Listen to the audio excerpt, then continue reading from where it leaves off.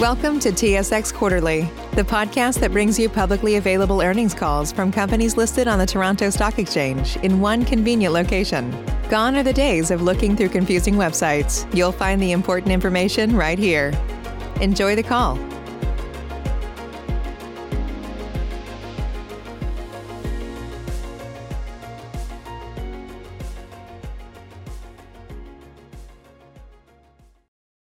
Thank you for standing by. This is the conference operator. Welcome to the Husky Energy Third Quarter 2020 conference call and webcast. As a reminder, all participants are in listen-only mode and the conference is being recorded. After the presentation, there will be an opportunity to ask questions. To join the question queue, you may press star then 1 on your telephone keypad. Should you need assistance during the conference call, you may signal an operator by pressing star and 0. I would now like to turn the conference over to Leo Villegas, Director, Investor Relations. Please go ahead, Mr. Villegas. Hello, everyone, and welcome to our third quarter conference call. I'm joined by CEO Rob Peabody, CFO Jeff Hart, and other members of our senior management team. They'll provide an overview of our third quarter results and take your questions. Today's call has forward-looking information and includes non-GAAP measures. The identification of the forward-looking information and non-GAAP measures, the risk factors and assumptions pertaining to the forward-looking information, and additional information pertaining to the non-GAAP measures are in this morning's news release and in our annual filings on SEDAR and EDGAR. Unless stated otherwise, all numbers are in Canadian currency and before royalties. You are welcome to contact our investor relations team after the call to answer any modeling questions. Now, I'll turn it over to Rob. Thanks, Leo, and good morning, everyone. A few days ago, we announced that we have entered into an agreement that will see Husky and Cenovus combined in an all-stock transaction. This is a great opportunity to join with Cenovus to create a new integrated energy company. Upon closing, this will be the third largest oil and gas producer in Canada and the second largest Canadian-based refiner and upgrader. It will have an integrated upstream and downstream portfolio that will provide for enhanced free cash flow generation and superior return opportunities for investors. This combination integrates Cenovus' best-in-class in-situ oil sands assets with our extensive upgrading, refining, and transportation network and high netback offshore gas production. This creates a low-cost integrated competitor with a long life reserve base and a commitment to leading ESG performance. I'll now turn to our third quarter results. In the third quarter, we took a large non-cash impairment. Jeff will speak to the drivers for the impairment shortly. Over the quarter, we remained focused on reducing costs and limiting growth investments in order to generate free cash flow. Just a quick reminder of our actions so far this year. Capital spending has been lowered by more than $1.8 billion. That's about $200 million lower than the last time we spoke with you. We continue to deliver on the $150 million in identified cost savings. In the third quarter, we completed a $1.25 billion public notes offering at 3.5%, which has further enhanced our liquidity. To increase free cash flow, we started up the 10,000 barrel per day Spruce Lake Central Thermal Project in Saskatchewan at the end of August. It is already producing above 9,000 barrels per day. We have also increased our overall thermal production, and Sunrise production is also being increased towards full capacity. In Asia, the new 29-1 field at Liwan will begin providing natural gas to customers in southern China within the next few days. Both 29-1 and Spruce Lake Central were completed safely, ahead of schedule, and within or below our original budgets, and both will generate immediate free cash flow at current pricing. Turning to the downstream, throughput at the Lima refinery was about 154,000 barrels per day in the quarter, up from around 130,000 barrels per day in the second quarter. Demand for refined products has been on a slow and uneven trajectory. We continue to optimize our refining rates and yields for changing market conditions. At Lloydminster, we have wrapped up a major turnaround at the upgrader. Following the turnaround, we have increased our diesel capacity from 6,000 barrels per day to nearly 10,000 barrels per day. We also saw strong demand for asphalt in the quarter, which allowed us to run the Lloyd refinery at full rates. And at the Superior refinery, the repairs are continuing with a planned restart in 2022. Moving to the offshore, we had another strong quarter in the Asia-Pacific region, which delivered an overall operating margin of $227 million, and that will increase, of course, as we bring the 29-1 field online in the next few days. In the Atlantic region, along with our partners, we have canceled the 2021 construction season at the West White Rose project. The project is now being placed into safekeeping mode. The project will continue to be assessed as the external environment evolves. Turning to ESG, we released our annual ESG report in early August. It included clear and achievable targets to reduce our greenhouse gas emission intensity by 25% by 2025. Ultimately, we aspire to achieve net zero emissions by 2050. We also set a target to achieve 25% female representation at the senior roles in the company. In the context of the Cenovus Husky transaction, the commitments of both Husky and Cenovus, both of them that we have made to world-class safety performance and ESG leadership will remain core to the combined company. Now, I'll turn the call over to Jeff. Thanks, Rob. I'll start with an overview of our financial results. The net loss of $7 billion was impacted by an after-tax impairment of $6.7 billion. This was related to lower long-term commodity price assumptions, reduced capital investment, and higher discount rates based off of recent market indicators. Funds from operations were $148 million, up from $18 million in the second quarter. And while this reflects gradual improvement in headline crude prices, it was offset by much lower realized U.S. refining margins. Capital spending was $354 million, which included $79 million related to the Superior refinery rebuild. Net debt at the end of the quarter was $5.4 billion, compared to $5.1 billion at the end of Q2. This was driven by negative free cash flow and the effects of foreign exchange on U.S. dollar-denominated debt. Liquidity at the end of the quarter was $5.5 billion, made up of approximately $1 billion in cash and $4.5 billion in available credit facilities. And as mentioned earlier, we issued $1.25 billion in notes, and the net proceeds were used in part to repay our $500 million term loan in early October. And with the completion of Spruce Lake Central, the 29-1 field, and the upgrader turnaround, our 2020 capital expenditures are trending towards $1.4 billion, excluding the Superior rebuild.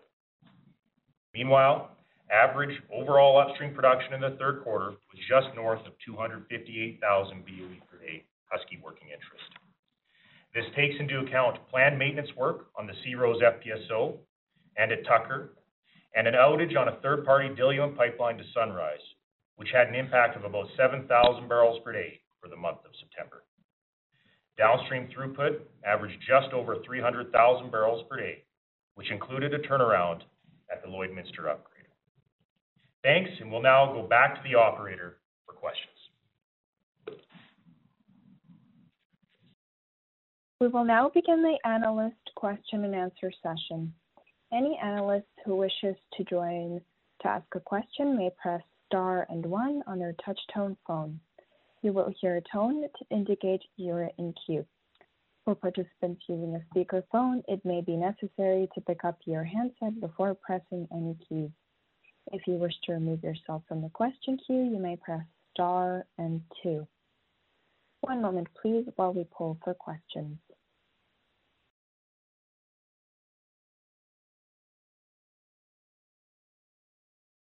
Our first analyst question is from Prashant Rao with Citigroup. Please go ahead. Hi, good morning. Thanks for taking the question. I wanted to start with the offshore performance. Pricing obviously was held up pretty well. and just wanted to kind of understand, a lot of that's Liwan, I would imagine, how the strength of that margin contribution has held up, and how you're thinking about that. I know you said, what on an absolute margin basis, what we should be expecting, but in terms of sort of pricing, with contract expirations coming up, what is that sort of, how should we be thinking about the puts and takes there as to sort of the going forward, like the through cycle profitability on that project? It seems quite a handsome and accretive segment for you and for the combined entity, assuming the merger goes through. So just wanted to get your thoughts there. Sure. This is Rob Peabody. First of all, it's important to understand that the contracts are not expiring soon. There is the only thing that's happening in about, I'm trying to think of the exact date, 2021, is there is a price adjustment that is implemented under the contract, and that the price adjustments in the contract have to happen within a very narrow range, kind of plus minus 10% of the current pricing, and they're attached to Guangdong City Gate prices, but there's a floor under that. The actual gas contracts for the field are for life of field, essentially. So they continue for the rest of the decade. So I hope that helps just understand that in terms of the potential variability there. Yeah, that thank you. And I apologize. I should have said that it's adjustment to the pricing mechanism, not the expiration of the contracts. My other word for it there. The other question I had, Rob, and sort of more broadly speaking, we obviously heard you on the call on Sunday, but now that we have you alone here, sort of, it's been an interesting 12 months, right? From the bid for MEG to now the prospective merger with Cenovus. Just if you could take us through a bit of the narrative, how this developed, how were you thinking now that we have a deal on the table, of Husky as we went through the past 12 months and through the pandemic, sort of the broad strokes of how your thinking might have changed in terms of, being bought versus acquiring someone, and maybe a little bit more background on when the conversations really started between you and Cenovus and picked up would be helpful, kind of just to give us a bit more of a timeline. Sure. I mean, what's in common with both transactions, they're all driven by a kind of sense of consolidation needs to happen in the industry overall. And certainly that was a big driver. And of course, consolidation needs to happen in order to lower the cost base for the industry, but more particularly for us. And in the case of Cenovus, they have the same driver. We see oil prices are a little further down today. We don't know where they'll be going tomorrow or the day after, but what we do know is the $1.2 billion of synergy that we can deliver makes more and more difference as the oil price is lower. And so that desire to create a resilient sort of integrated energy leader with a real low-cost upstream platform and really, extensive midstream and downstream network to allow it to be totally integrated was a real strong driver on the part of both companies. And so I think that kind of conversation has been going on for a while, of course. And of course, there's a lot of people between Cenovus and ourselves. We know each other quite well, so some of those discussions went on for a while. But I would just go back to the driver here is we need to consolidate more in this industry. I've made that point a few times before, and both of those moves were in that direction. In the case of MEG, clearly, in the end, there wasn't a lot of desire to complete the transaction on their part, and so we didn't. And in the case of Cenovus, right from the start, both companies could see the compelling logic of putting this thing together, and so it was a great place to go. Thanks, Rob. Appreciate the color. I'll turn it over. The next question comes from Matt Murphy with Tudor, Pickering, Holt. Please go ahead. Hi, thanks. Good morning. Just wondering if you could talk about how Superior is progressing, and given we've now had some progress, as you guys have disclosed, on outlaying capital with appreciations. You've said many times this would be largely covered by insurance. I guess if you've started to see some dollars trickling in on that yet, and apologies if it's in the disclosure, it's been a bit of a busy morning. Yeah, no, I'll turn it over in a minute to He'll turn it over Jeff, I guess, to Jeff to talk a little bit more. But one thing I did want to point out in the quarter was when it came to Superior, actually it's going well. It's slower than the original plan because of COVID. We've had to, kind of recognize in the construction program, but actually it isn't affecting productivity. It's just slowed up the pace a little bit. So I'm pretty pleased with that. And again, the insurance, the relationship discussions are going fine.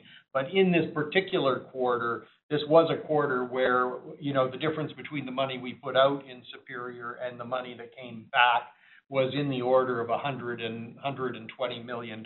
So one of the reasons you see a little less funds from operations here in aggregate is kind of a difference between, inflows and outflows on Superior.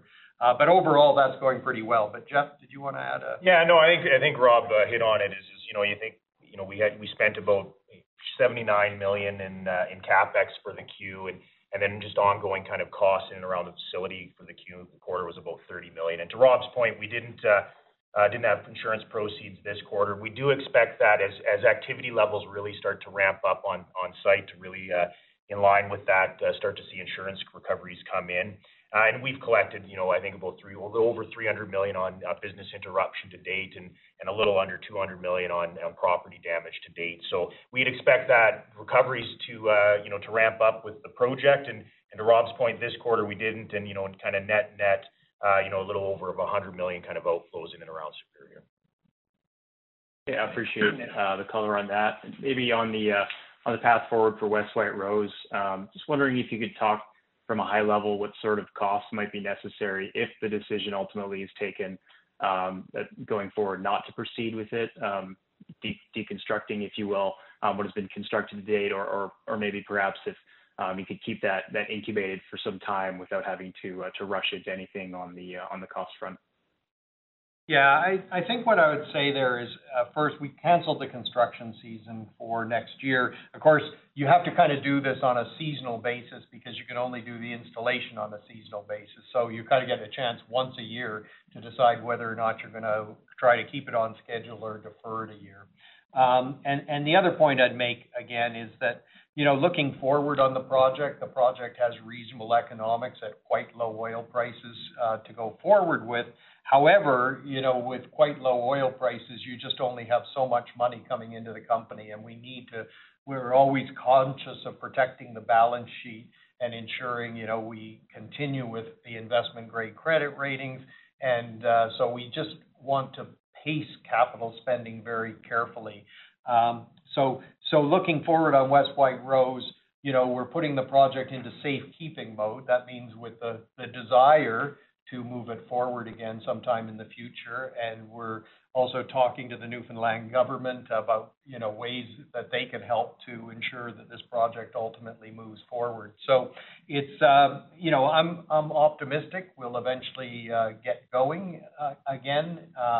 And as far as sort of in the case where that doesn't happen, we can kind of, we haven't gone into all I don't want to get into all that scenario at the moment.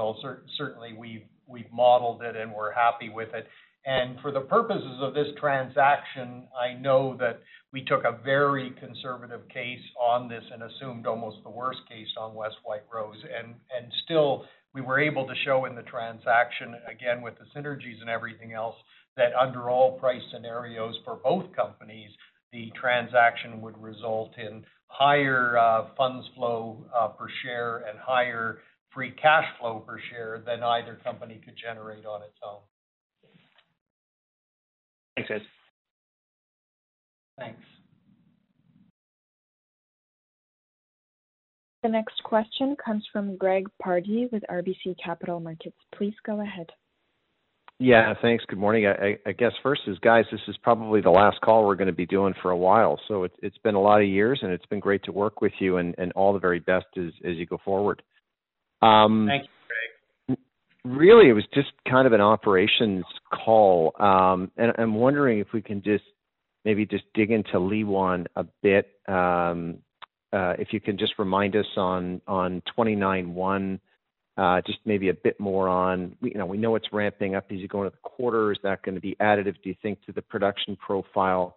Not going too crazy, but just want to better understand Liwan. And then also, fully recognize there's a merger coming down here, but the other piece of the equation would just be getting a sense as to kind of what's locked and loaded with respect to offshore Indonesia development. Thanks very much. Okay, thanks, Greg. I think the good news is 29-1, of course, as I say, it actually came in a reasonable amount under budget and on schedule, and it is expected to start up production. It's all ready to go. Everything's been clean. It's just actually the off-taker taking the gas on the first day, and the contract kicks in on November 1st. And we expect them to start lifting gas on November 1st, and it will be incremental in the near term to the base Liwan production. Of course, over the longer haul, over a few as we move forward and Liwan starts coming off, this starts being more of an infill. But certainly in the next year or so, it's going to be incremental to the base load on Liwan. So we're pretty, so that's great to see, and it's been a really, really solid project, and we're in a really good place. On Indonesia, again, it actually feels like Indonesia is always a place where you have to be patient. As Bob Hinkle, who runs that area for us, of course, says, Indonesia moves slow until it moves really fast. And so we are getting some very positive indications right now on the next two fields. It looks like there were issues with some of the contractors involved in putting the FPSO in place and not getting all their proper financing in place. It looks like that's essentially been all tied up now. All the permits are in place to move forward. The gas contracts are in place. So that's looking like we're now looking much more confident about a startup in about 2022 for the next two sort of developments in Indonesia. And it's fairly low capex. You're talking, I think, in the figure $60-70 million, just some drill X, Greg. Yeah. Okay. And sorry, can you just remind us on pricing? It's pretty good as I recall. Gas pricing. Yeah, typically what we see in Indonesia is, you're at that $6 inflating, and we sell into industrial users. And this is, I think, more in kind of line closer to 7. So it's right in the range of that's U.S. And that's that's U.S. Just to clear. Thanks, Rob. Okay. Terrific. Thanks very much, guys. Yeah, take care. Thanks, Greg. The next question comes from Mike Dunn with Stifel. Please go ahead. Well, thanks. Good morning, everyone. Probably not Hi, Mike. Topical. Hi, Rob. Might not be an overly topical question with the quarter, but just thought I'd look for the detail while I can get you on the phone here. But the Superior Refinery, coming back online in 2022, versus, I guess, the refinery design pre the fire, I think there's some enhancements being added. Can you maybe just frame for us, like, what you might expect, I guess on a gross margin or operating margin basis, where the 2022 new refinery will be expected to stack up relative to Toledo and Lima in terms of the margin? It's a smaller refinery, so I'm assuming the operating cost per barrel would be higher, but your less pipeline tolls and et cetera. So maybe if you could just frame that for me, that would be helpful. Thank you. Yeah, I'll let Jeff Brinker talk to sort of, especially talking to what are the capabilities of the refinery, and then of course it all depends on the margins on the day and things like that. But go ahead, Jeff. Yeah, thanks, Rob. Yeah, the main thing that we're doing differently with the configuration of the refinery when we start it back up again is the refinery will be able to run in continuous mode. And in the past, this is a refinery that swung back and forth between heavy mode and light mode. And when you're constantly swinging back and forth between slates like that, you get lower utilization. So the new refinery, same configuration, same process units, roughly the same product slate, but it will be able to run in continuous mode at higher utilization. So we'll get more throughput on an annual basis through roughly the same sized kit. So that's the main difference. And in terms of what the margin performance is going to be, we like the strategic location of the refinery, always have. It's the first refinery on the Enbridge main line when you go into the U.S., and so it's really a good location for both for access to crude and also for a company that likes trading along the integrated value chain like we do. It's a very valuable asset. So in terms of margin performance, it's going to depend, of course, on what kind of heavy spreads we get. The refinery will be able to run about 25,000 barrels a day of heavy out of a total throughput of about 45,000 barrels a day. So in terms of just being a heavy refinery, it's kind of in the range of Toledo in terms of percent heavy in the feed and more heavy than Lima is. And of course, it's not a fully upgrading refinery. It is an asphalt making refinery, not a coking refinery. So it's a little bit lower margin than if it were a fully upgrading refinery. I think that's broadly how we're thinking about it. But the value is not, you got to think about Superior and the value it creates, not just inside the refinery gates, but also, its location in the value chain and what that allows us to do as well. Yeah, it's also a great addition for our asphalt business, which is a very consistent earner for us, much less variability in the margins there. And we're I think as a Husky standalone, we're around 5% of the North American sort of asphalt business, and this will get us up to sort of 7% or something in that range. So it's a nice extension to that business. Understood. Thanks. That's helpful. You can probably understand it's always tough for us, in our chairs to model a lot of those logistical synergies outside of the refinery itself, but we certainly understand that they exist, even if our models might not be forecasting them. Thank you. Yeah. Thanks. Thanks. Benny. The next question comes from Benny Wong with Morgan Stanley. Please go ahead. Hey, good morning, guys. Thanks for taking my question. Just had a quick question around the synergies. I know you guys have the $1.2 billion target as a combined basis, and there's potential for upside. And one of the things was indicated was potentially running some of the FCCL barrels through your upgrader or Lloydminster system. Is there any high-level way to think about the benefits of that? Is it just really hedging out the differential volatility, or is there any yield benefit or product benefit that might come from running those barrels through that system that we should think about? Yeah, Benny, John and I have had many sort of chats on this, and John McKenzie at Cenovus, and of course he knows our assets very well too. So he's got some pretty clear ideas. Now, some of them are longer term and will require a bit of capital as well. So they're not short term things that we're doing, and that's one of the reasons we didn't include them in any of the sort of initial synergies, the 600 and 600.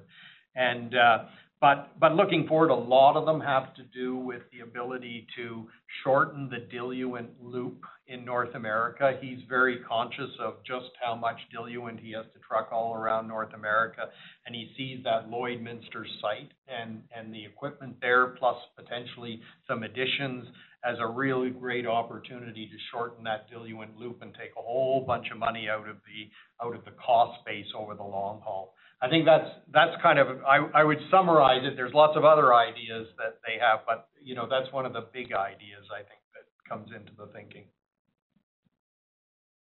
Great. Thank you very much. Thanks, Benny. This concludes the question and answer session. I would like to turn the conference back over to Mr. Rob Peabody for any closing remarks. Well, thanks very much. I really appreciate everybody who tuned in. We're certainly looking forward to working with Cenovus on the planning to unite our people and the complementary suite of assets to deliver on the full potential of this resilient new company. It is a new chapter for all of us.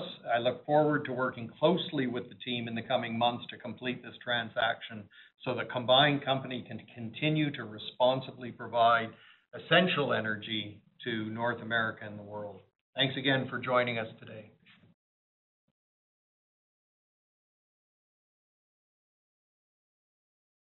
This concludes today's conference call. You may disconnect your lines.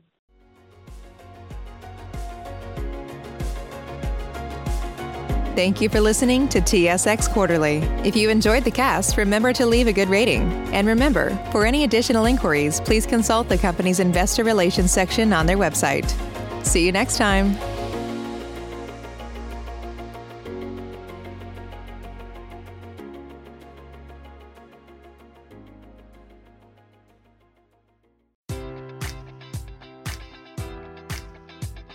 Enjoy all your favorite sports like never before at BetMGM. Sign up using code Buckeye and receive up to $1,500 back in bonus bets if you don't win your first bet. When you register with BetMGM, you'll get instant access to a variety of parlay selection features, live betting options, and the best daily promotions in the business. And with BetMGM at your fingertips, every play and every game matters more than ever. Place your money line, prop, or parlay bets with the king of sportsbooks today. Sign up using code Buckeye and receive up to $1,500 back in bonus bets if you don't win your first bet.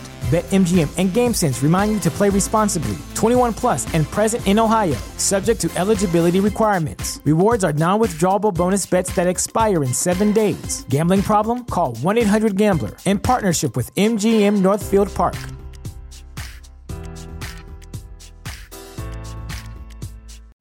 You know how to book flights and hotels. All you're missing is a tool to plan the travel experiences you'll have once you arrive. That's why you need Viator. Book guided tours, activities, excursions, and more in one place to make your trip truly unforgettable. Viator has over 300,000 travel experiences to choose from. Everything from simple tours to extreme adventures and all the niche, interesting stuff in between. So you can plan something that everyone you're traveling with will enjoy. Real traveler reviews give the inside scoop from people who've already been on the experiences you're considering. So you can plan with confidence. Free cancellation helps you plan for the unexpected. And 24/7 customer support means you can travel worry-free. Download the Viator app now and use code Viator10 for 10% off your first booking in the app. Find travel experiences for you. Do more with Viator.